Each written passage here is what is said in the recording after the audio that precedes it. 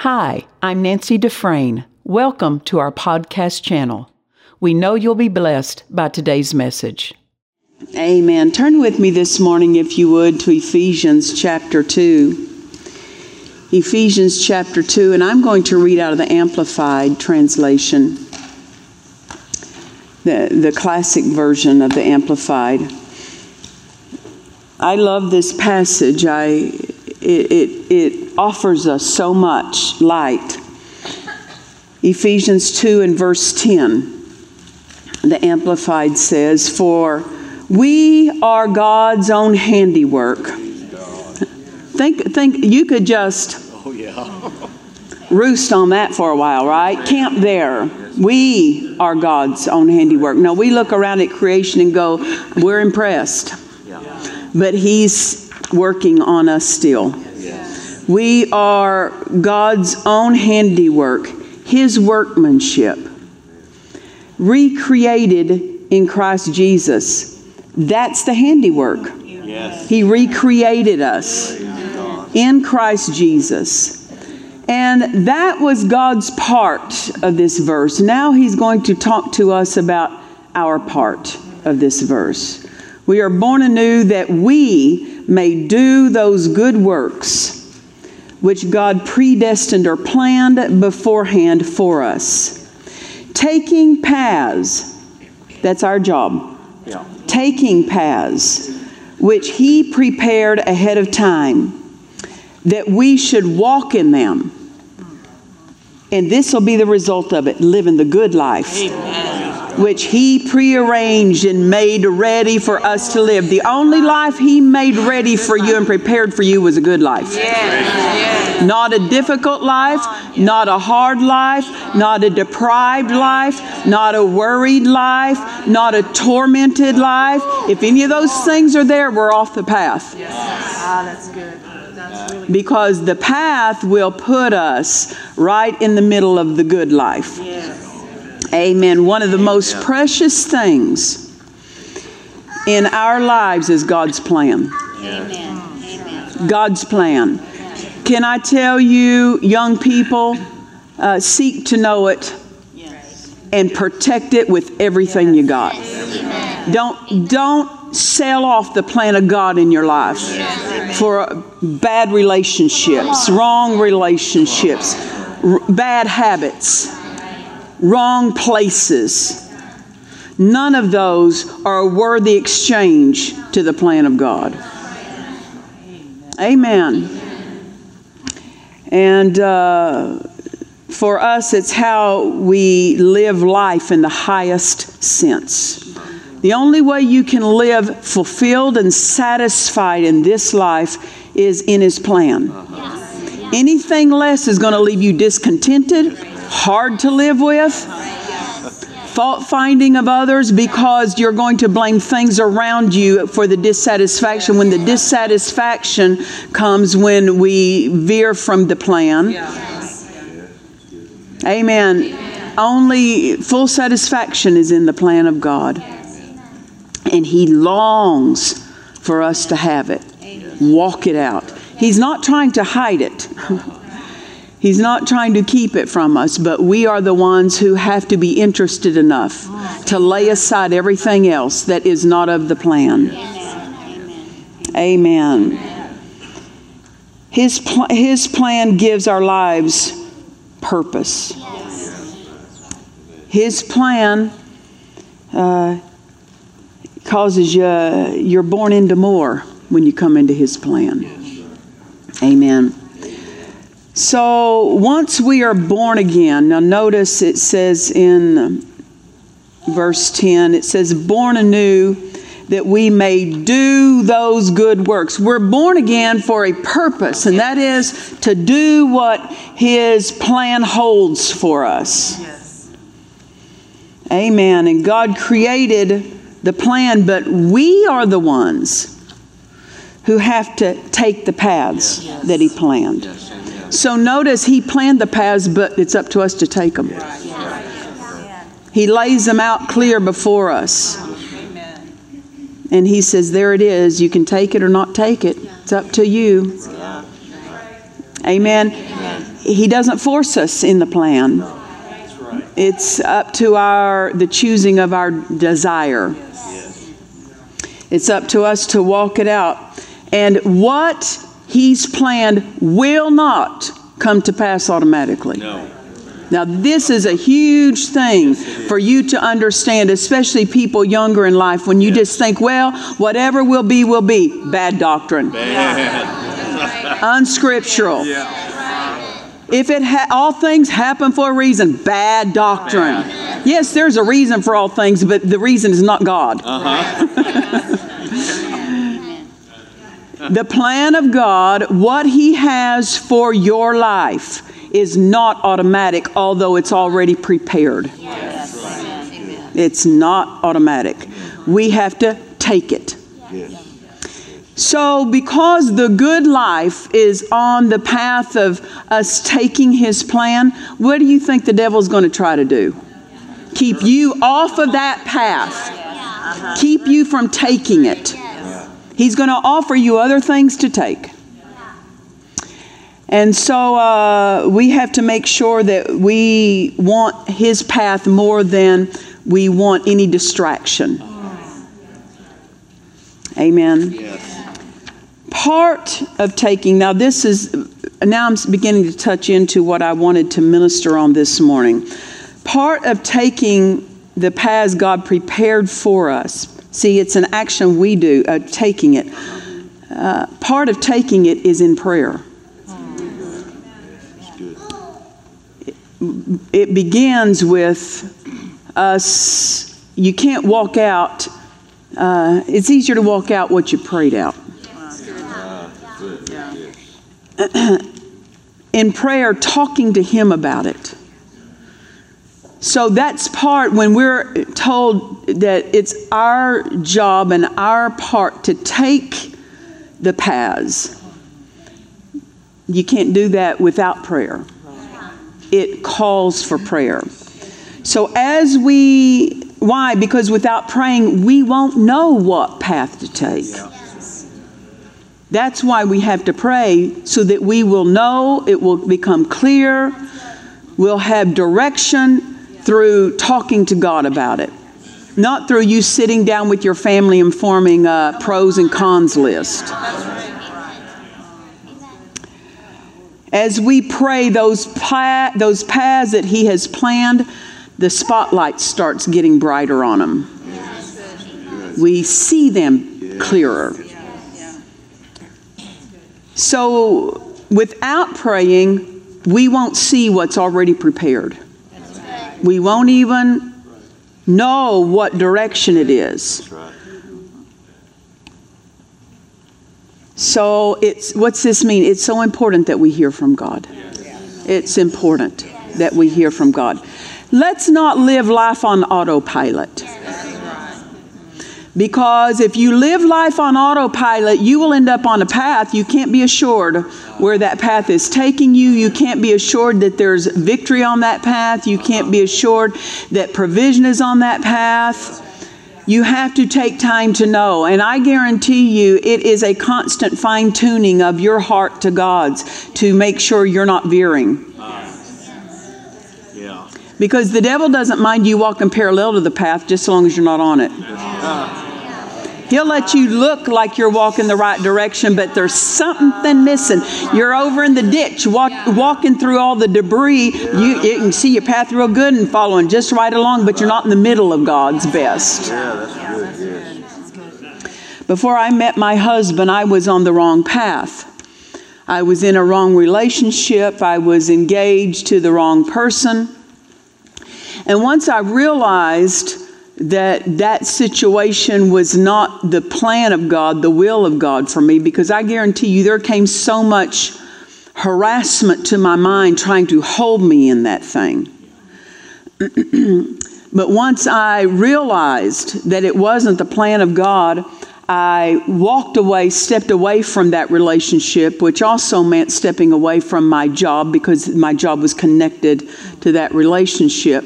So I walked away from my job. I had to walk away from everything that was security at that time, just natural security. But even though I got out of it, I still didn't know where the path was.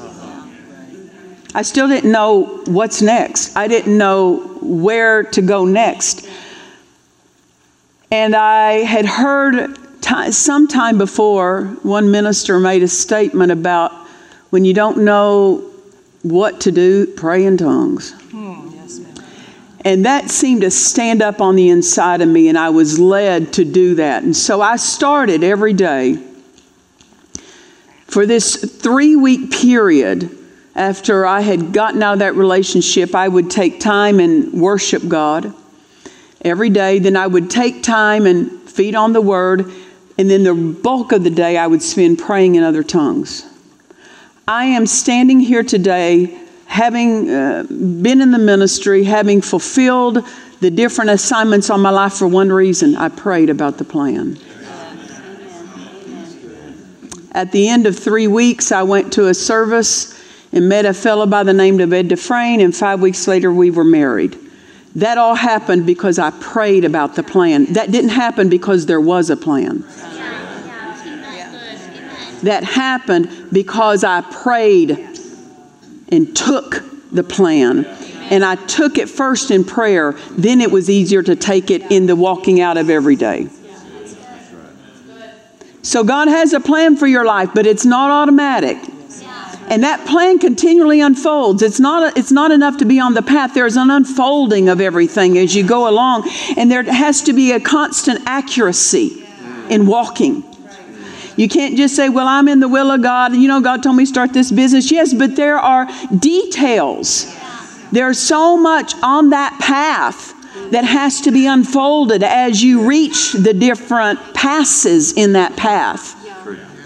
Amen. And so there's a constant unfolding of the plan of God. Because sometimes there can be a turn here, and if you didn't unfold that turn, you just keep walking and think you're in the way when you left it way back about some time ago. So we can't just say, "Oh, I got all this, Pastor Nancy. I've got a handle on this." Well, that's a caution tape right there to put around you. Because even though I'm in the ministry and I understand what I'm called to every day, that has to unfold. And through praying, we unfold and unwrap things so that they can be spent and utilized and accessed fully. Amen. So I didn't realize at the time that I was praying, those 3 weeks that I locked myself up for hours and prayed in the Spirit, prayed things out. I didn't even know that Romans chapter 8 said what it said. Go with me, if you would, to verse 26. Romans 8, verse 26. And this again is the Amplified translation. It says, "So too the Holy Spirit comes to our aid and bears us up in our weakness." Then he tells us what our weakness is. "For we do not know what prayer to offer, nor how to offer it worthily as we ought." And he's basically saying, you don't always know what to pray about. And that's a weakness when you're faced with a need. So the Holy Spirit comes to meet that not knowing and to assist us. How does he assist us? The Holy Spirit himself goes to meet our supplication. He meets our supplication. If we're not supplicating, he's got nothing to meet. And this is when plans that God has for our lives go unwrapped because we didn't show up for the meeting. Amen. He goes to meet our supplication and pleads in our behalf with unspeakable yearnings and groanings too deep for utterance. So he's talking about there are times that only by speaking in other tongues can you articulate things, because your natural language, you don't even know what it is to articulate it. But in the Spirit, we can articulate things, and it can even come out with groanings that you go, there were no words, but it was audible to God. Yes, amen.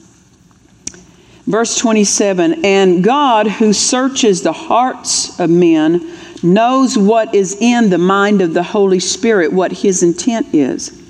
Because the Spirit, look at this, intercedes and pleads before God in behalf of the saints according to and in harmony with God's will. So you don't know what you're saying when you speak in other tongues. You don't always know what the articulation of those groanings are, but it's always this. You know this. It's always in line with His will. The Holy Spirit is never going to give you utterances that are separate from what God's will and God's plan is. But notice He meets our supplication. So if we are not praying about these things, He cannot articulate some of these things into our lives. Verse 28, because the world will quote this verse often, we are sure to know that God, being a partner in their labor. Well, the King James says, all things work together for good than that love Lord, Yeah. People just say, well, all things are working together for good. No, He's talking about to the people who are praying. Yes. With the help of the Holy Spirit. That's what verse 28 is referring to. The Amplified says, we are assured and know that God, being a partner in their labor, what is their labor? Beginning the labor of prayer. And for every other labor that He authored thereafter, He'll participate in. All things work together and are fitting into a plan for good to and for those who love God and are called according to His design and purpose. Don't be mistaken in think because I love the Lord, what God's plan for my life will come to pass. That is not true. That is not true. You ever heard Brother Norval Hayes? He say bluebirds love the Lord. It's not hard to love Him. Right. Once you have any light on Him, He is so easy to love, right? But it's not because you love the Lord that these things come to pass. It's because you prayed and invited God's ability into your prayer life to assist you and articulate these things that He planned for you before the clock started ticking on this earth. Amen. Praise the Lord. When my husband and I met and got married, that didn't just happen because God planned it. It happened because I prayed it. You see, God's part is to plan it. Our part is to take it. And one way, and one primary way we take it is pray it. We have to pray it out. Amen. Because before I prayed, I wasn't taking it. You know what I was taking? The wrong relationship. You know what I was taking? The wrong engagement. My life was taking the wrong path before I prayed. But after I prayed, then the path began to unfold. Amen. If I hadn't taken the time to pray, I wouldn't be here today. If those 3 weeks of emphasizing and locking myself away just for one purpose, to know His plan. To know His plan, I would not be here today, and I don't know what the setting you would be in would be like. I'm not saying your life would be off course. I'm saying mine would be, and I wouldn't have the privilege of having done the things that I've done with the body of Christ and in the body of Christ and even being here today. I'm pastoring. I pastored for 25 years. I'm in the ministry, and this was a key, and married the right man, and this was the key. I prayed. Not God planned, I prayed. Amen. His plan calls for our praying. Matthew chapter 6, verse 9. Go with me if you would. You know this passage. Matthew chapter 6, verse 9.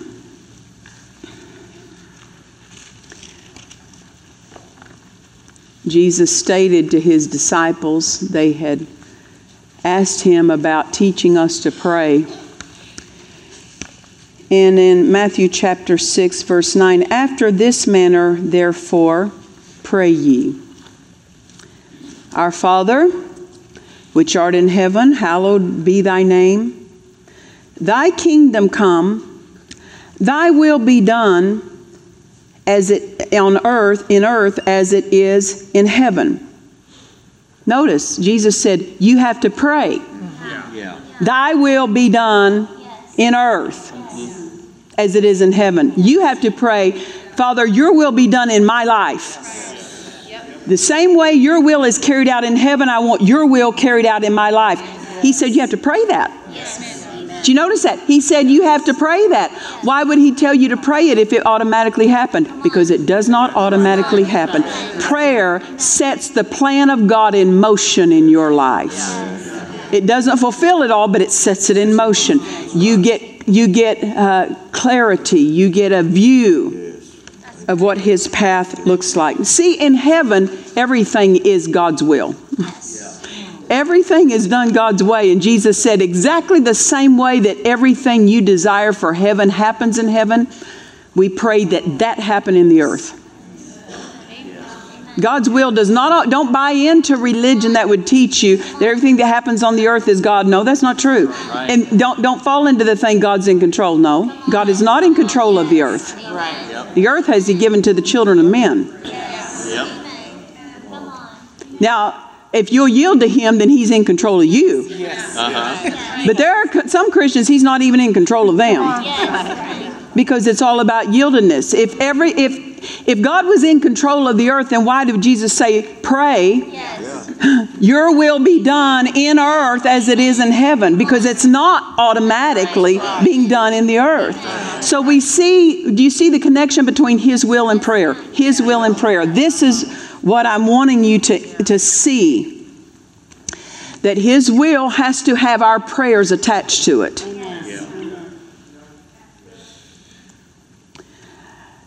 I remember a time that a man was God had called him to start a church, and so we were talking about it, and he was praying about it, and he said that he had been taking time praying in the Spirit, and he said, one day as I was praying in the Spirit about starting the church, he said, I had a vision, and in the vision, railroad tracks were being laid. He said, as I would pray, another section of railroad tracks would go down, then another section.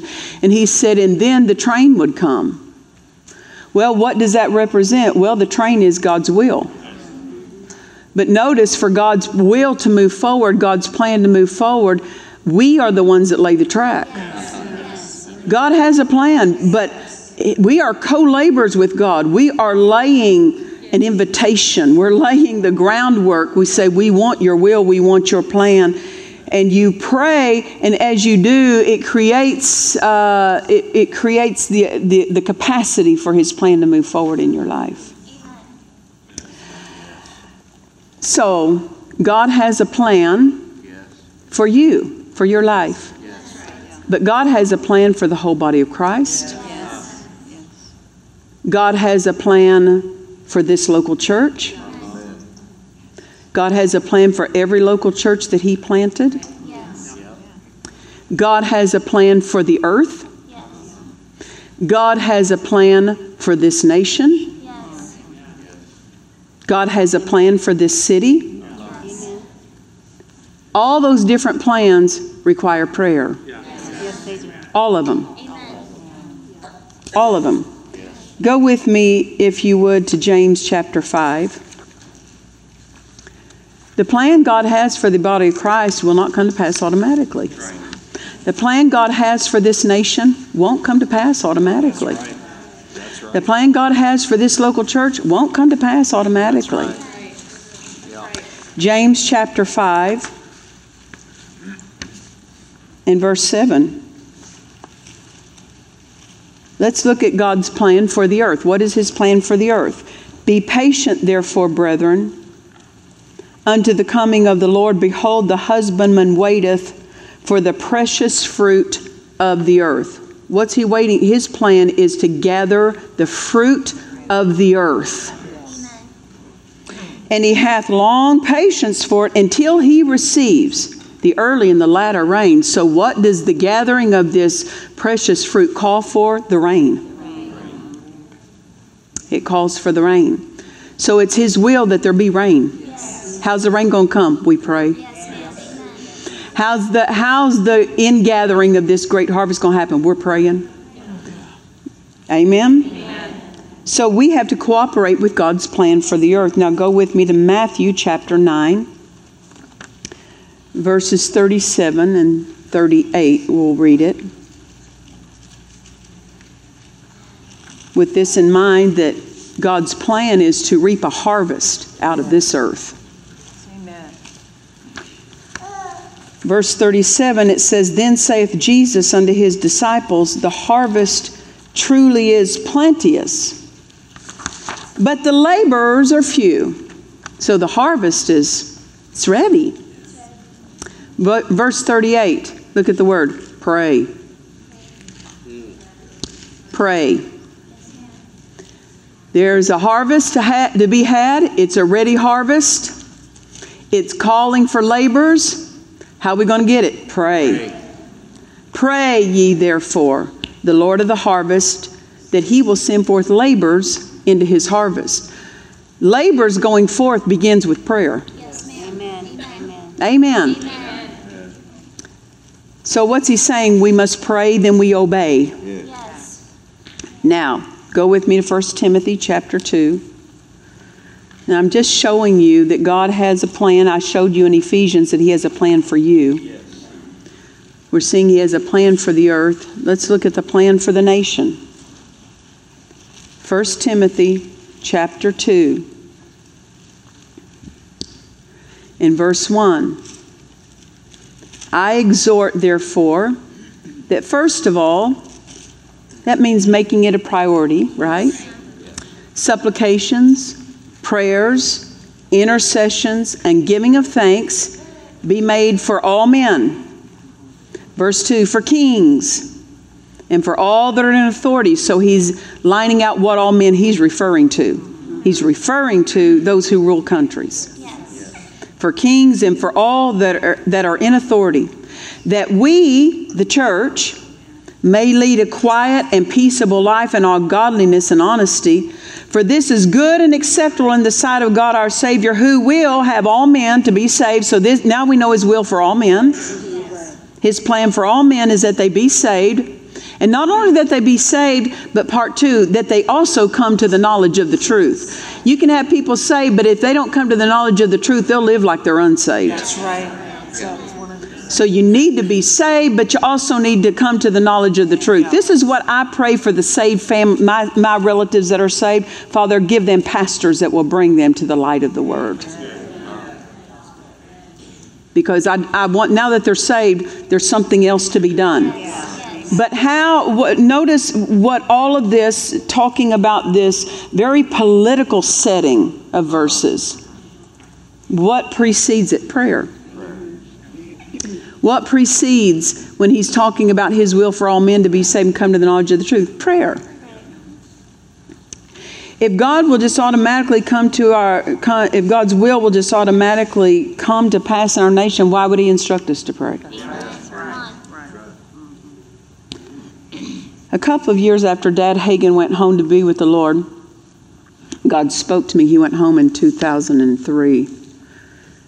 And God spoke to me and he said, Brother Hagin's prayer life held some things in this nation in check.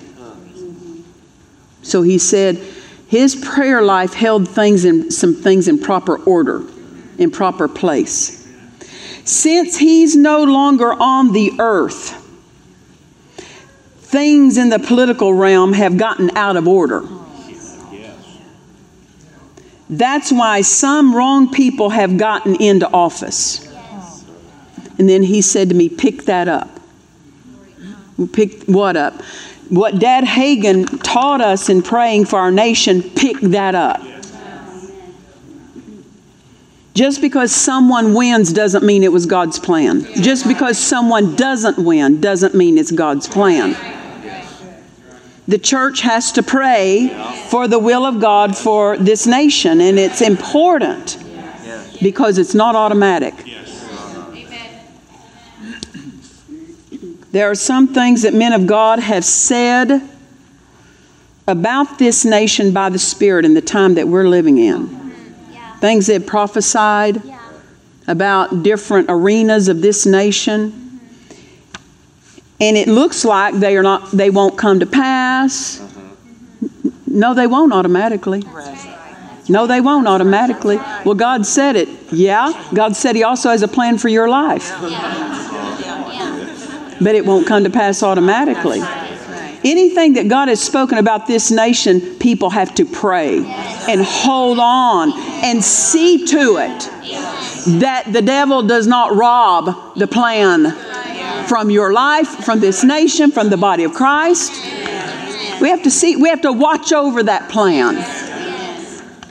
Just as when a child is born, the job of the parent is watch over that child. That's your job. Watch over that child. Well, if they're alive, they can make it. No, that's not true. Right. Amen. And it's the same thing. Well, if God has a plan, it'll come to pass. No, that's not true. Somebody has to watch over that plan. Watch over the plan. Watch over the plan of God for your life. Watch over it for your children. Watch over it for the nation. Watch over it for this church. Watch over it for the body of Christ. Prophecies may be given. Have you ever had someone prophesy to you about your life? Sure. People have received different prophecies. What is that? That's a showing forth of what God has in mind for you. But it's not automatic. When someone prophesies, that fulfillment isn't automatic. We have to add our prayers to it. Because our praying shows we're interested in what He said about us. Wow. We're interested in it coming to pass. So prophecy is not given so that we can say, oh, it's going to automatically come to pass. Prophecy is given so we'll know exactly how to pray. You understand that? So when men of God stand up and speak about this nation, then we need to say, now we know what to pray for the nation. Amen. And I'll read to you John 16, verse 13. Jesus stated, howbeit, when He, the Spirit of truth, is come, He will guide you into all truth. For He shall not speak of Himself, but whatsoever He shall hear, that shall He speak, and He will show you things to come.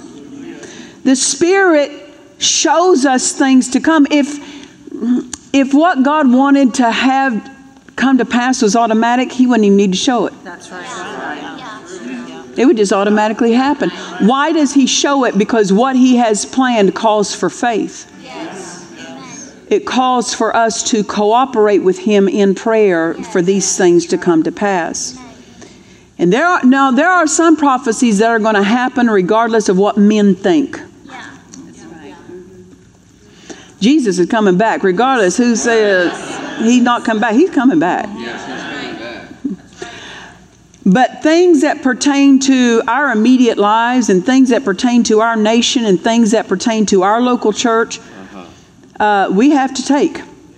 We have to take those things, and we take them in prayer. We have to pray, and we have to exercise our faith, even apart from prayer. We have to exercise our faith while we pray, but once we've left our place of prayer, we're still speaking faith words over what we prayed. So turn with me now, if you would, James chapter 5 and verse 16, because I'm really just building a case. Can you see that I'm just building a case that the will of God doesn't come to pass automatically? James chapter 5, verse 16. And the second half of that verse we'll start reading in verse 16.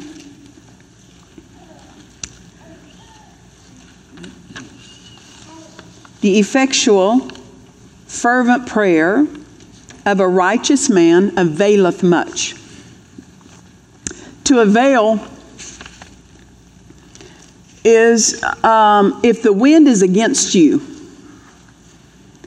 and you keep going into the wind that's trying to push you back. You see, live in Oklahoma, you'll understand what I'm talking about. Daddy said one time, he said, because they will have crop duster planes that would fly over the crops, and they fly low and they fly slow. And he said, I looked up one day and the wind was blowing so strong that plane was flying backwards. Oh boy. Now that's a strong wind. What was happening? That plane was not availing against what was facing it. And here the word says in James, he says that the effectual fervent prayer of a righteous man avails much. Anything that's going against it, when you pray, you can go head into that thing. You can turn things. Things will turn. The Amplified says the earnest, heartfelt, continued prayer of a righteous man makes tremendous power available, dynamic in its working. The plan of God needs tremendous power available to it through your prayer life. Now look at verse 17. Elias, or Elijah, was a man subject to like passions as we are. So that means he had flesh and blood just like you. He had to deal with the same issues you have to deal with. He wasn't exempt because he was a prophet. So don't exempt yourself from this kind of results. Right. He said Elijah was a man subject to like passions as we are, and he prayed how? Earnestly. That's what it was talking about in verse 16, the kind of prayer, not half-hearted praying, not religious praying, not checking off the to-do task list praying. A praying that is, I'm not giving up till this thing happens. I'm seeing this thing through. And it says that he prayed earnestly that it might not rain. And it rained not on the earth by the space of 3 years and 6 months. Now see, God said there's going to be a drought. If it was automatic, why would he pray earnestly for it? Why? Because just because God prophesied it, just because God planned it, just because God said it, it's not automatic. Verse 18, and he prayed again, and the heaven gave rain, and the earth brought forth her fruit. So every time something needed turning, it called for him to pray. Every time, every facet of the plan of God calls for us to pray it out. Amen. God told the Hebrews delivered from Egypt that he had a land for them that flowed with milk and honey. And he says, I have given it to you. I've already given it to you. They never arrived. That first generation never arrived. Why? Because what God said was not automatic. What he said was not automatic. And they wandered for 40 years waiting for automatically something to happen. People can live their whole lives waiting for God to do something, waiting for God to bring them into what he planned. But without their prayers and their faith, that's not going to happen. Amen. They had to do their believing. God's plan is activated by believing. Believing prayer, believing confessions. You have to believe. Now, in contrast, we see Jehoshaphat. There are 3 enemy armies that gathered forces to come against God's people. Jehoshaphat does the right thing as a king. How wonderful. He recognized, I don't know what to do with this. He may be king, but he's not God. He recognizes that, and he's not afraid to let the nation know it. He calls for everybody, let's pray. So what do? He believes God has a plan, but what do? They initiate praying. Right. Amen. Notice God didn't say, Jehoshaphat, you got some enemies over here. If you pray, I'll talk to you about it. God did not invite him to pray. He saw his need and he took the initiative and came to God with the nation and said, we're here to pray. God didn't tell them to do that. That wasn't the word of the Lord. Can I say this? It's up to you to initiate. It's up to you to initiate the activating of God's plan. He believed God had a plan for their victory or they wouldn't have prayed. But he knew this. We don't have to wait for God to tell us, I have a plan for your life. I have victory. God already told it in the Word. He already has planned all that. But it's up to us to decide. I want it. You have to initiate into action what God planned. Prophecies are nothing more than Him reminding people, initiate something, initiate something, initiate something. Prophecies, thank God for them. When somebody gives you a word of the Lord, because sometimes He gives it to confirm, but I would say a lot of time He gives it because people aren't acting. And He's not wanting them to pass by. Because sometimes there are opportunities and windows of time when certain things can be passed by. I remember I had said to my husband years ago something, and I said, this certain person I know of, every time they get in a meeting, they get ministered to, and I says, that always baffled me because they were not the kindest people, the kindest person I knew. And Ed said that's because they don't hear from God on their own, and God's trying. They're so far off course that He's trying every even public way He can to rescue them. Amen. So even when God speaks to us, sometimes we have to say, is it because I'm talking about through prophecy or through somebody, because I'm not diminishing that. We need that. As I said, it's a confirmation of things. But it can be, you're not initiating anything, and this is getting ready to pass you by. Jehoshaphat initiated their victory by taking the step, we're going to pray. The Holy Ghost didn't prompt them, you better pray. God didn't speak to them, you better pray. They saw the need. Yes. Your life needs the plan of God. See that need. Yes. Don't wait for all your finances to leave and all your health to leave and your family to have problems and your marriage start falling apart before you see the need. Your life today needs the fulfillment, the walking out of His plan. Don't wait for things to get out of order before you start praying about that need. Every day I need His plan. Every day I need His will. Every day I need what He authored for me. You do too. Yes. And we shouldn't wait for things to collapse and start hearing the rumble of it before we take it seriously and initiate talking to Him about it. Amen. So in direct contrast to the Hebrews that were delivered out of Egypt, who just sat back and did nothing spiritual, and they didn't arrive. I don't want the next generation to get what this generation should have had. That's right. Yeah. Amen. I love the next generation, but if you ain't my generation, you're not getting mine. Right? That's right. That's right. And Dad Hagin's prayer life laid hold of some things for his generation. Our prayer lives can lay hold of some things for our generation.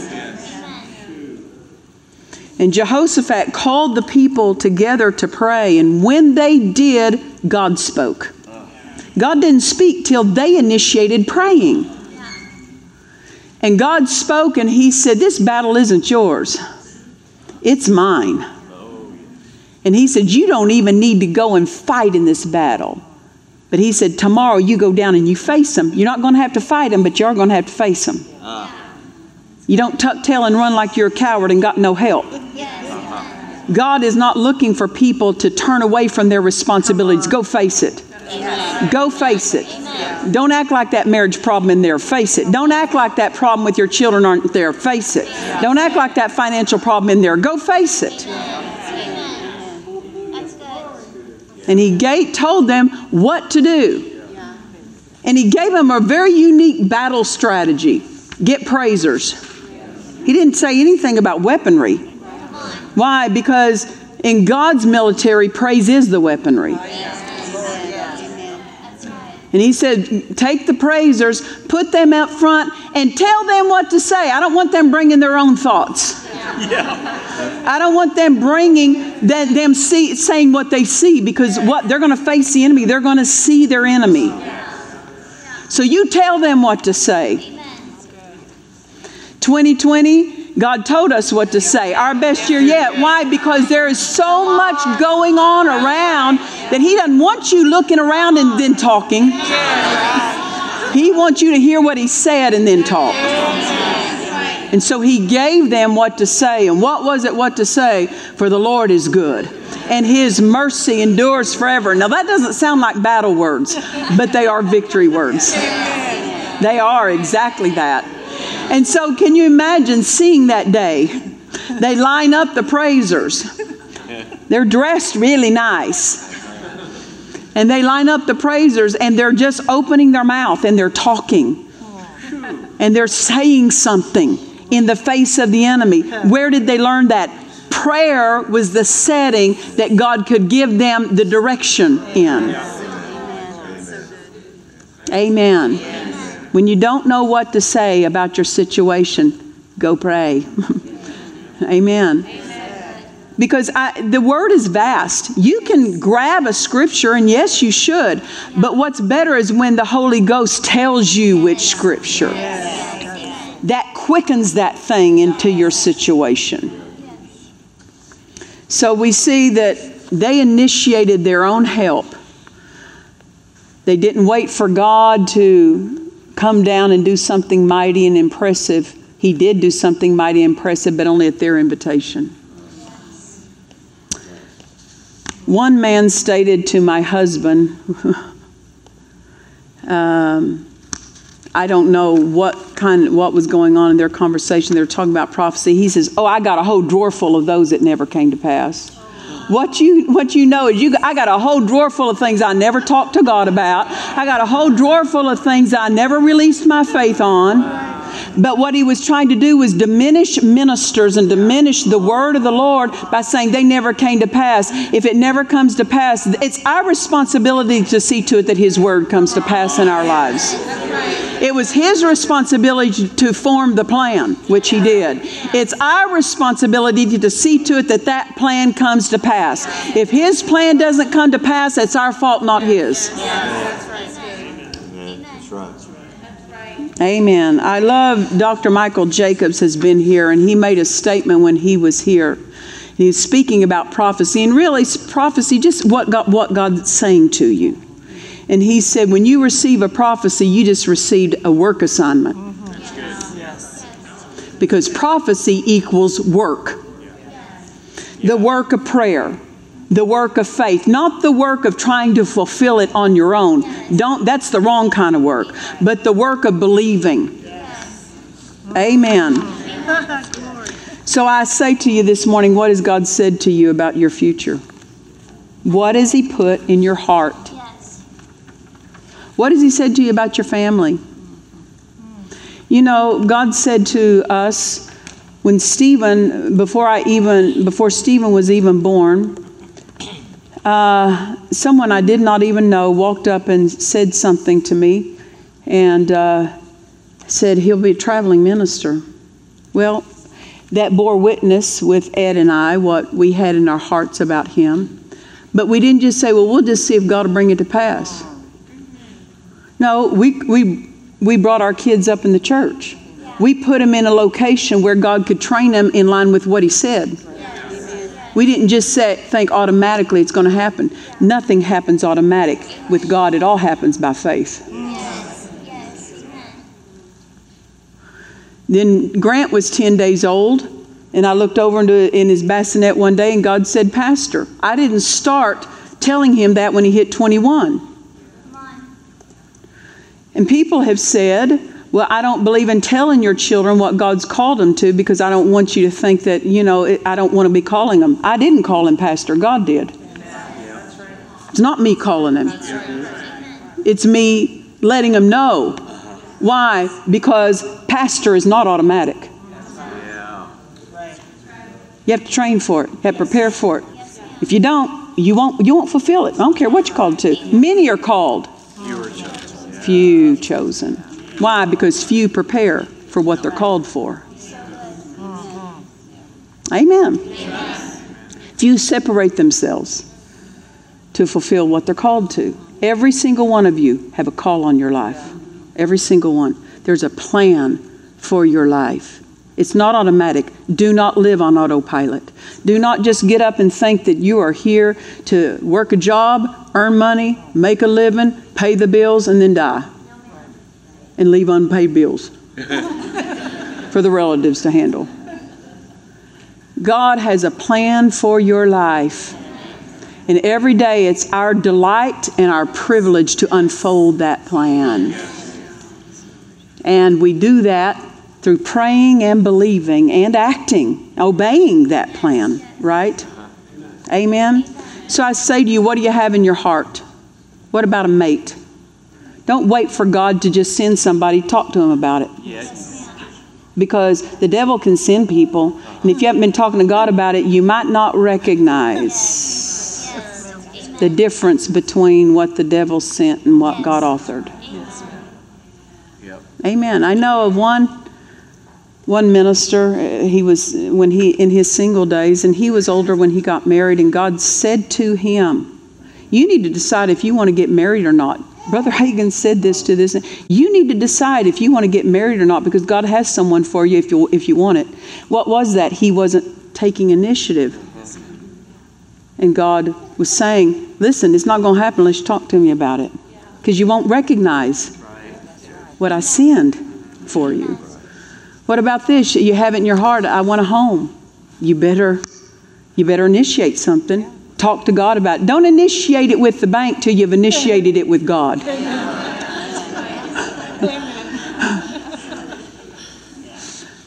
Amen. What about a business? Well, God will give me, He's waiting for you. 99% of what you receive from God's initiated by you. So many people just sit back and float through life and wait for things to show up. And you know what's going to show up? An average life. But we were redeemed from average. Yes, ma'am. We're to have supernatural living. Amen. Some things may look like they're too late. May look like, well, there were things God said to me years ago. Well, I will say this, sometimes you can wait too long and things have a expiration date on them sometimes. But I will say this, just don't assume that it's too late until you've asked God. Some things can look like, well, I'm in agreement with them. I believe that, but it just hasn't come to pass. It doesn't matter how long it takes to come to pass. Just keep at it. Yes. You look at Daniel, it looked like his rescue just wasn't going to happen. This ain't just not going to happen. I mean, the only thing that his political enemies could find against him was he prayed 3 times a day. Well, if that's the worst your enemy can find on you, you're in pretty good shape. Amen. And that's what the enemies found on him. His political enemies were looking for something on him, and all they could find was that he prays 3 times a day. So they took it to the king that no one can pray, except you and all that for 30 days. Well, Daniel doesn't care, He goes on with his prayer life, and I love it. He opened the windows. He made sure they heard him pray. And they formed a plan with the king that if anybody prays to somebody beside you in 30 days, that they have to be thrown in the lion's den. And God did not abort that plan at that stage. And then while they basically sentenced him, God didn't step in at that sentencing, and abort that thing. It looked like God's not showing up. And then they go to walk him, that morning. You're looking for a reversal from the White House, And there's no reversal. It looks like it's not going to happen, right? And then they walk him to the lines, and then they push him in. Oh, my gosh. It looks like it's not going to happen. But what did he do? He just stood there in victory and let everything that was to consume him and let it become inactive. It just, severe indigestion or something on the part of those lions. Something did not, right? Was he invisible to them? Yeah. You don't know. You say, well, they would have smelled him, not if God touched or smelled her. What threatens and screams loud and says it's not going to come to pass, if you'll just keep believing. He just kept believing. He just kept believing. And look how far God allowed that test to go. Why? Because faith works at every level of the test. So you don't have to be delivered at the front end of the test. You can go all the way through that test because the victory is enough for all the way through the thing. There was a strategy. Heaven had a strategy, and the strategy was you throw him in. Now I got a right to throw those men in. If they would have stopped it, if God would have intervened early on, Daniel would have stayed alive, and those men would have stayed in power and not been dealt with. But because he allowed that thing to go all the way through, all the way through. Now what you imposed upon the man of God now gets imposed upon the accusers. And they were thrown in. And the evil was removed from around Daniel. See, God is not just wanting you to get through. He wants your opposers to be silenced. He wants everything.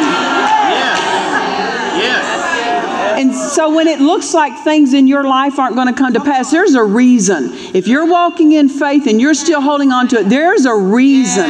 Because the victory will be further reaching. It was one thing for Daniel it would have been one thing for God to deliver Daniel from even having to be thrown in. That's one phase of victory. Or one level of victory. But because it called for a whole nother level, God showed the lions are hungry. And before those political opposers ever hit the bottom, the lions had done business with them. They had a conference meeting. Why? Now listen, why do you think Daniel was delivered? He prayed 3 times a day. Yes. He knew the plan of God. Yep. He wasn't faltering when things began to oppose. Glory. Do you see? That's what I'm saying. His deliverance was preceded also with him praying. Well, did he earn it through his prayer life? No, but his prayer life kept his faith strong so that he could be thrown in and still undisturbed, untroubled, and untouched. My husband, God told my husband when he came into his 70s, he said, from your 70s to your 80s, your ministry will bear more fruit than all previous years put together. And he was coming on close to 50 years at that point. At 72, he went home to be with the Lord, which shows that's not God's plan. Right? God's plan was from 70 to 80. God doesn't talk to you about what the devil does. He talks to you about his plan.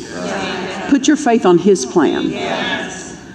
And it dawned on me, really just a couple years ago, wait a minute. God said to my husband, from 70 to 80 would be more fruit than all previous years of ministry combined.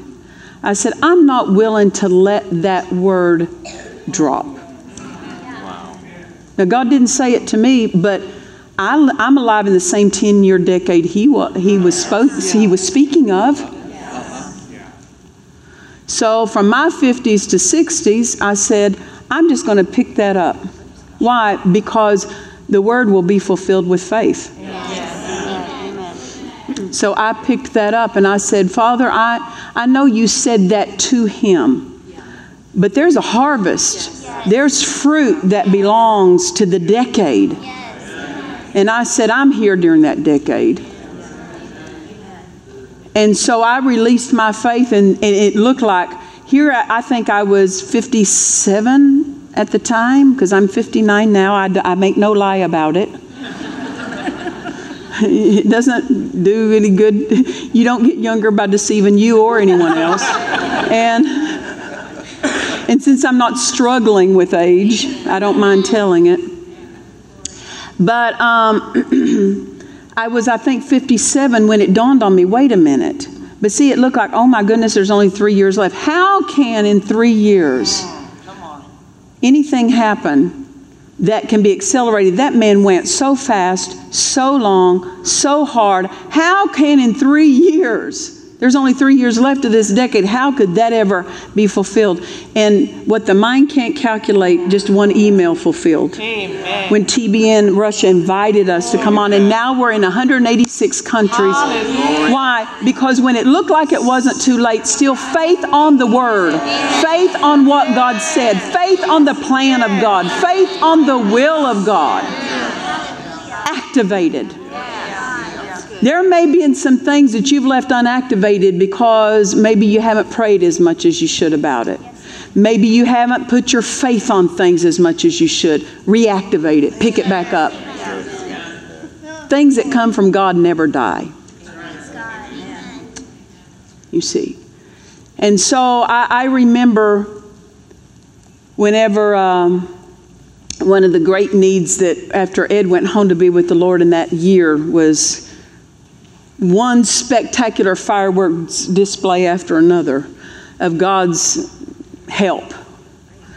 And very dramatic help that God gave, and very dramatic miracles. And you get addicted to them. It's a great addiction. And Francine, in February, after Ed died in October, she told me, she said, Pastor Nancy, she said, there, and I don't know if she had just remembered it or come across it or whatever, because we were all kind of, Ed carried all of his business in his head.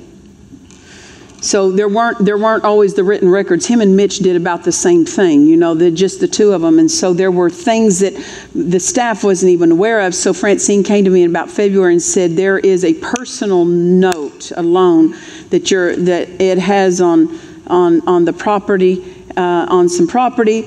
And that note is coming due the 1st of July, $500,000 coming due. I go, oh. All right, just throw it in the pile. You know, just throw it in the list. So what? That, you know what? When you got a list this long, and it's like, you mess with me, I'll just throw you at the back of the list. You know.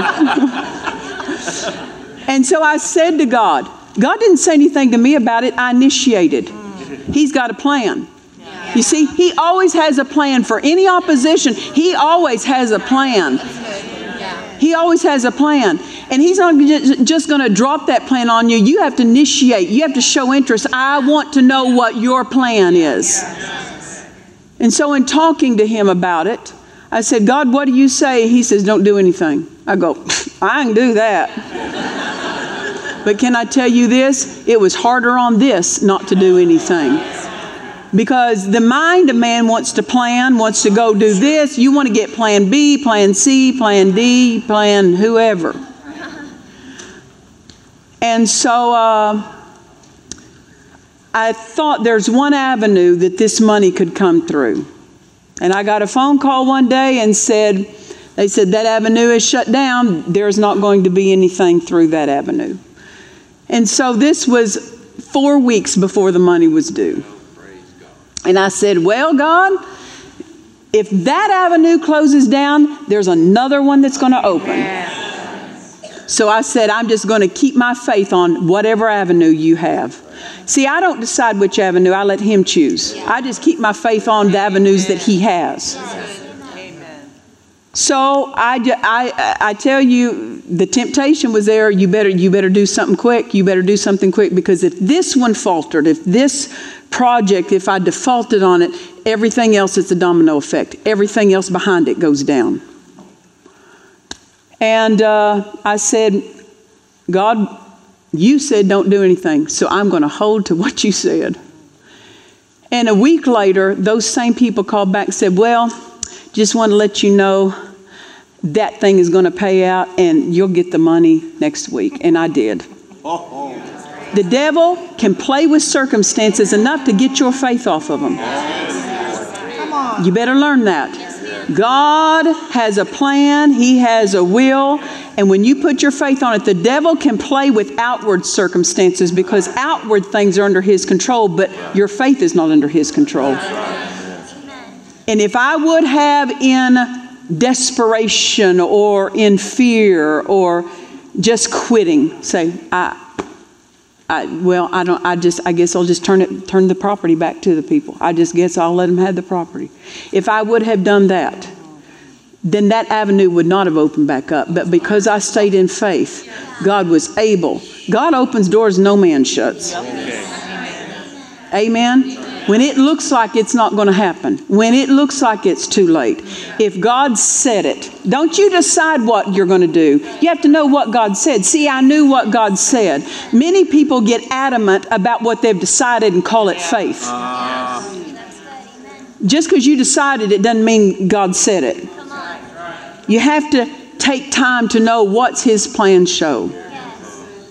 Amen. So the devil will try to mess with circumstances long enough to get your faith off of them. If you want to see more of God's will come to pass in your life, in the nation, in the body of Christ, in your family, we have to initiate it. He's already initiated His side by forming the plan. It's up to us, number one, to talk to Him about it. Number two, to have faith for it. And number three, to obey Him in it. Amen? Anything in your life that you can say, you know something, there are different aspects of my life that have grown stagnant. There's not been movement. You can have the will of God flourishing in one arena and not in another arena of your life. Listen, the plan of God is too precious for us to treat it lightly. He longs for us every single day to fulfill His plan. And can I say this? I begin to see that a day is like a container. That I can't take yesterday's container and use it for today. Every day I have to fill up that container of that day with my faith, with my praying, my victory. Yesterday's victory doesn't belong to today. Now it schools me in what I bring to today. But yesterday's victory doesn't belong to today. Every day I have to get up and fill that container. Dr. Summerall made this statement, faith must be reborn every day. Every day, evidently God sees every day as quite an individual life. Because His mercies are new every morning. So every day gets its own supply. What did Jesus say? Give us this day our daily bread. Why? Because I see each day as a container. It doesn't matter that I used my faith last week. It doesn't matter that I used it last year. It doesn't matter that I had success in that arena. Every day calls for victory. Every day calls for a miracle. Every day calls for my prayers. Every day calls for my faith. Every single day is its own compact, concluded thing. And I don't have yesterday. Well, I don't have tomorrow. I only have the container of today's life. That is so good. That's all I have. That's all you have. Yes. Amen. So don't just say, well, my prayers are in last week's container. Today calls for... Now see, things can carry over from day to day, but not the spiritual life. That's right. Your car, you can pay off month by month, you pay a little bit of it off. Or your house, you pay, you don't have to rebuild your house, but you have to rebuild your spiritual life. It has to be tended to every single day. Today, fill this container of today with the necessary prayers, with the necessary believing, with the necessary feeding of the faith. Amen? Hallelujah. Are you helped today? Praise the Lord. God has a plan. We're coming into 2021. Amen. I don't want to just wander in. I want to walk very purposeful and accurately and clearly and very defined steps. Not just one arena flourishing, but all arenas of my life. Do not put your life on autopilot and just live, and whatever happens, happens. Just living today, just whatever comes. Take charge. Design your life. Design each day. You decide. with the Word, with your faith, what that day is going to be, what's going to be contained in that day. Amen? Well, stand with me to your feet. Father, we're so grateful for your Word. We're hungry for your plan. We're hungry to know your will. Father, there are things that you put in our hearts. There are things that you have spoken to us about our homes, our families, our future. And Father, we take our cue, as Paul said, I press toward the mark. We're not floating anymore, but we purposefully, we decide that we're going to take the initiative, laying hold of your word. We see, Father, it's up to us. It's up to us. It's our responsibility to see to it that what you say about us is fulfilled. And we do it with your power, with your ability. But it's up to us to take your plan and press our lives in that direction. No more floating. No more wasting time. No more selling off and exchanging your plan for a bad relationship, a wrong relationship, a wrong location, a wrong setting. We want your highest and your best. We give you thanks and praise. Thank you for loving us enough to bring us into the great, great plan you have for us. Now, can I say this? When I talk about praying, I'm not talking about earning. It's not if I pray long enough, God gives me this. It's as you pray, you see. As you pray, things are authored in you that you need. It's not you earning something. It's you positioning yourself. Prayer positions you to hear, to see. Amen. Ministers would ask Dad Hagin, because Dad Hagin's ministry was one that stood apart in many ways. And for years he preached, and there would be 50 people, 150 people, maybe a couple hundred people that would come to his meetings. And it seemed like almost overnight, I mean, that the word of faith movement just exploded, and he was at the helm of it. And then it was, you couldn't even get a seat in the convention center in Tulsa.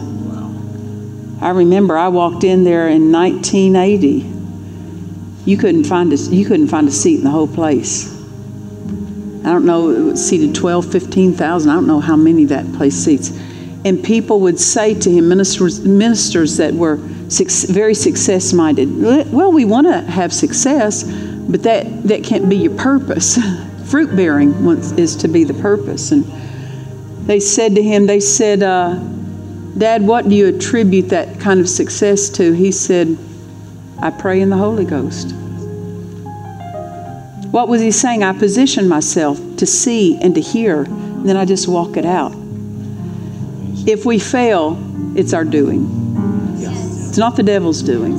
It's our own doing, because there's a plan available. There's a plan available. I don't want any aspect of my life failing. Amen. I want it all thriving. I want it right in the middle of God's best. So if I can encourage you, stir you up, especially coming into another year, don't carry a mentality of the past into the future. Take an initiative and be a co-laborer with God in the working out of His plan in your life. Amen. Young people, start now. Save yourself a lot of heartache. There are a lot of older people in here that would love to trade places with your years. Yes. Hello. That we would love to live your life knowing what we know. In the sense of having your years. My mother used to say this statement, youth is wasted on the young. But don't waste early years by living an average life and looking like everybody else around you. Everybody around you can do it. Amen. God has more for you. I said, God has more for you. God has more for you. Father, we're so grateful. We're so grateful. And let me tell you something. You don't have to go through years of stupidity just because you're young. You don't have to. Leave stupidity for people who don't have offered and haven't had offered to them the opportunities you've had. People that are, and young people that are raised in this church have no right to look around at those maybe in their, what would be in their age group, school settings, college settings, and say, well, that happens to them. You've had a head start nobody else had. Nobody else around you had. And you need to come up to that head start. You need to show that you've had a head start. Your life needs to represent it. God will expect more of you than He will of them. Just know, young people, if you've been raised in this church, God expects more of you than He does the young people in the world. He expects more of you because you've been offered more. Whether you took it or not is your issue. We trust you've enjoyed this message. Visit us at DufresneMinistries.org to learn of our upcoming meetings, share your testimony, become a partner, or visit our online store. This program has been made possible by the friends and partners of Dufresne Ministries.